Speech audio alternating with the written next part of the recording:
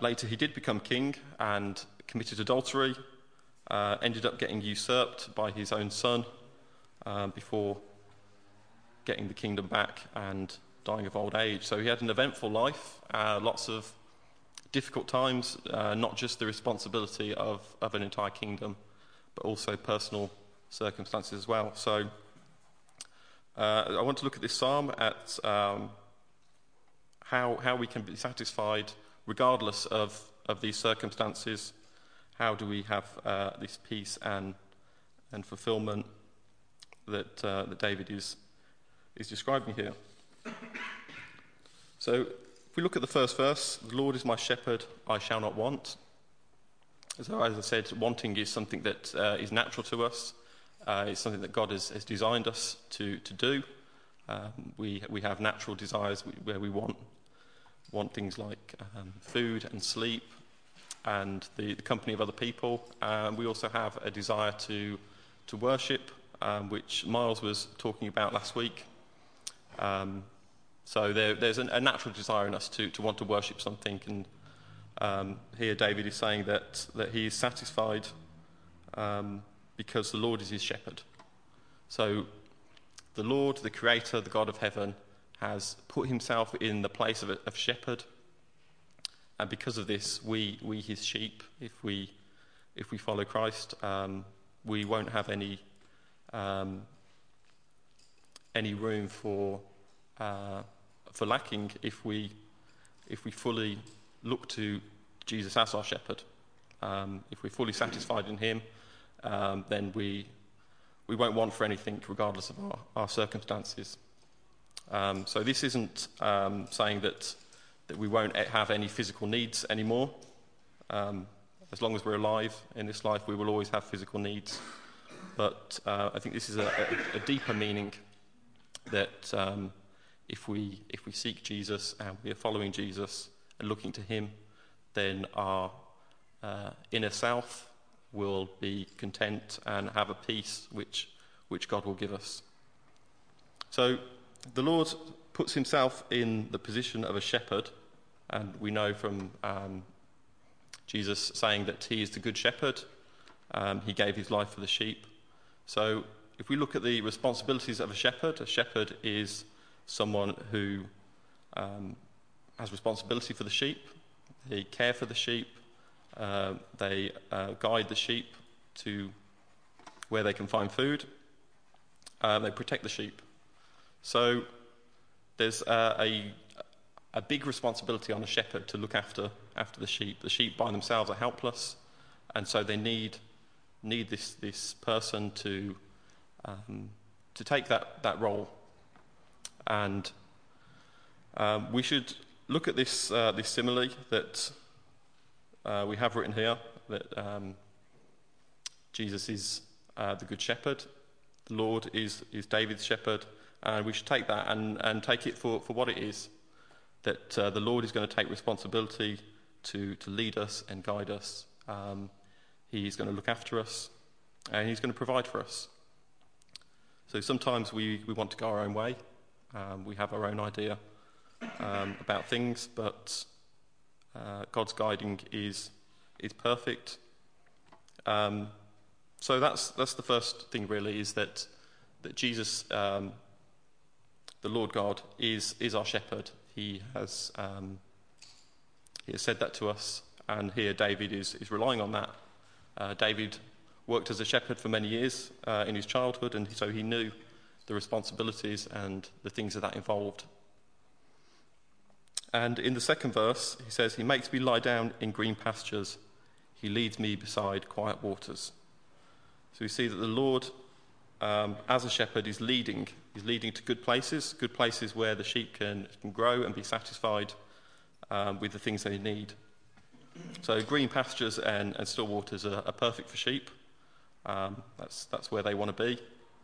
And the fact is that sheep will need to be led to these places because they may find them by chance, but other than that, they're left to their own devices and they could end up anywhere. So the shepherd is responsible for leading them to these places where they will get the water and the food that they need, things that will satisfy them and keep them healthy. And so the Lord will guide us to good places as well. He said he would, and this may involve leading us through difficult places or places which aren't so good, and the purpose is to lead us to a place which is better. So I think we can say not everything in life is good, and we don't always feel like we're living in a perfect meadow where we have everything that we need, but God is leading us and he is providing us, and sometimes we go through difficult times to reach a point where there is peace and there is things which God has given us to sustain us. And these are all come through Christ's leading, that God will satisfy our souls and give us a peace and a contentment when we follow him, and he leads us to good places. And in the next verse he says, he restores my soul, he leads me in paths of righteousness for his name's sake. And I think this is amazing that the reason that he does this, he's a shepherd who leads us, and he does it for his name's sake. So God is saying that he's putting himself first, but he's also serving me at the same time. And so those two things aren't opposed to each other. They're the same thing in this case, that God will lead us for his name's sake, and this also is an incredible blessing for each of us who trust God, because it's such a reliable promise. We can't ever doubt that God won't do something for his own name's sake if we understand that God is the most beautiful, most valuable thing that there is.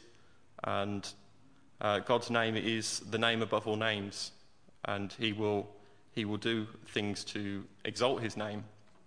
And so for his own name's sake, he is leading his sheep in paths of righteousness. So we should really take hold of this tonight and believe it. Even if we are sometimes ignorant and rebellious towards God, this doesn't negate the fact that he will lead us in paths of righteousness. And I just wanted to read a verse from Psalm 73 quickly. You don't have to turn there. Psalm 73:21. It says, "When my heart was grieved and my spirit embittered, I was senseless and ignorant. I was a brute beast before you. Yet I am always with you. You hold me by your right hand." That's the Psalm of Asaph, and it's saying that even when I was ignorant and I was disobedient, that God was still holding me. He was still working, and God does it for his glory. He's not just doing us a favour. He's not doing it for our name's sake because there's some value in us, but he's doing it for his own glory. He leads his own sheep for his name's sake. And then we come to verse 4. It says, "Even though I walk through the valley of the shadow of death, I will fear no evil, for you are with me, your rod and your staff, they comfort me." So I think it's good just to think about what is the valley of the shadow of death. I think it's unlikely it was just a place that David went to, but I think it's an experience, and it's a dark experience. So the word that is used, the Hebrew word is salmorveth. Excuse my pronunciation. And it's used in several places in the Old Testament. Job uses it to describe blackest darkness. It says in Job 28:3 that mortals put an end to the darkness. They search out the furthest recesses of all in the blackest darkness. And so it's the same word. And familiar verse, Isaiah 9:2. "The people walking in darkness have seen a great light. On those living in the land of deep darkness, a light has dawned." And so it's the same word, that this very dark situation, the valley of the shadow of death. And so I think it can apply to a variety of circumstances. from a depression that comes on us for either medical reasons or emotional reasons or circumstances, bereavements for losing loved ones, and lots of difficult things from persecution and circumstances in our life which hit us hard, and we go through these difficult and dark times where we have to trust God more than we did before we got to those points. So here David says that though he walks through the valley of the shadow of death, though he's going through this dark time in his life, he will fear no evil. And the reason for that is because the Lord has a rod and a staff, and they comfort him. So the rod for guiding his sheep and the staff for defending his sheep. So even in the darkest times, we have the Lord with us, leading us and defending us. So David says that he won't fear in these dark times because the shepherd is with him. So these first four verses, we have this whole picture of the shepherd and the sheep. And really the shepherd is guiding the sheep through different things. He's guiding David to good places to sustain him. He's guiding him in the paths of righteousness, and he's guiding him through the difficult and the dark times. In all these circumstances, the Lord is a shepherd protecting him. And then as we move to verses 5 and 6, the picture changes. We go from this picture of a shepherd and a sheep to a picture of a feast, and celebration, and a home which has been prepared for us. So we have a switch of the imagery, and the focus moves from David telling us and telling himself what the Lord has done for him. Where he says, "The Lord is my shepherd. He does this and he does that," to verses 5 and 6, where he says, "You prepare a table before me." So his prayer is now going up to God, and he's speaking to God in these last two verses. So verse 5, he says, "You prepare a table before me in the presence of my enemies. You anoint my head with oil, my cup overflows." So he's providing, even when there are enemies around. He says, "You anoint my head with oil." So there's a great honouring of this guest at the feast, that they've been anointed with oil. So again, we could look at David's life. We can see he had several enemies. King Saul being one of the biggest problems that he faced in his life. And King Saul was told that the kingdom wouldn't be passed to his son, but would be passed to this shepherd boy David, who was anointed to be king. And God exalted David far above what anybody could have thought of. And God is able to show honour to us and to exalt us regardless of what the world is doing. So we see this in the life of Daniel and Esther that we've been looking at recently, where God has worked behind the scenes to overcome the plotting designed to trip these people up and to catch them and trap them. And God is working to exalt them for his name's sake, to glorify himself. And so this is absolutely true, but we know that not everyone escapes every trap, and that some people are called to die for their faith. Like today in other countries in the Middle East, people die because they refuse to abandon the name of Christian. And these people have a feast prepared for them in eternity. That this is just as true, that God is in heaven preparing a feast for us. And if we don't see that we are exalted before our enemies in this life, then we know that it's going to be true in the next life, and that God is a refuge for us. He will protect us, and that we will see this come to pass. and that our cup will overflow. We will be at this wedding feast if we're one of his sheep. He says he will anoint our head with oil, which is signifying of a great honour for somebody to do this at a feast. This honour is purchased by Jesus. So it's not an honour that we've earned ourselves, but it's something which God has given to us, and just an amazing grace that God does so much for us in preparing a table for us before our enemies and exalting us like this, where we don't deserve anything. So in verse 6 he says, "Surely goodness and mercy shall follow me all the days of my life, and I will dwell in the house of the Lord forever." So he has made a place for us in his own house, and I just think it shows real amazing faith to say this, that goodness and mercy will follow me all the days of my life, because we know that bad things happen to us.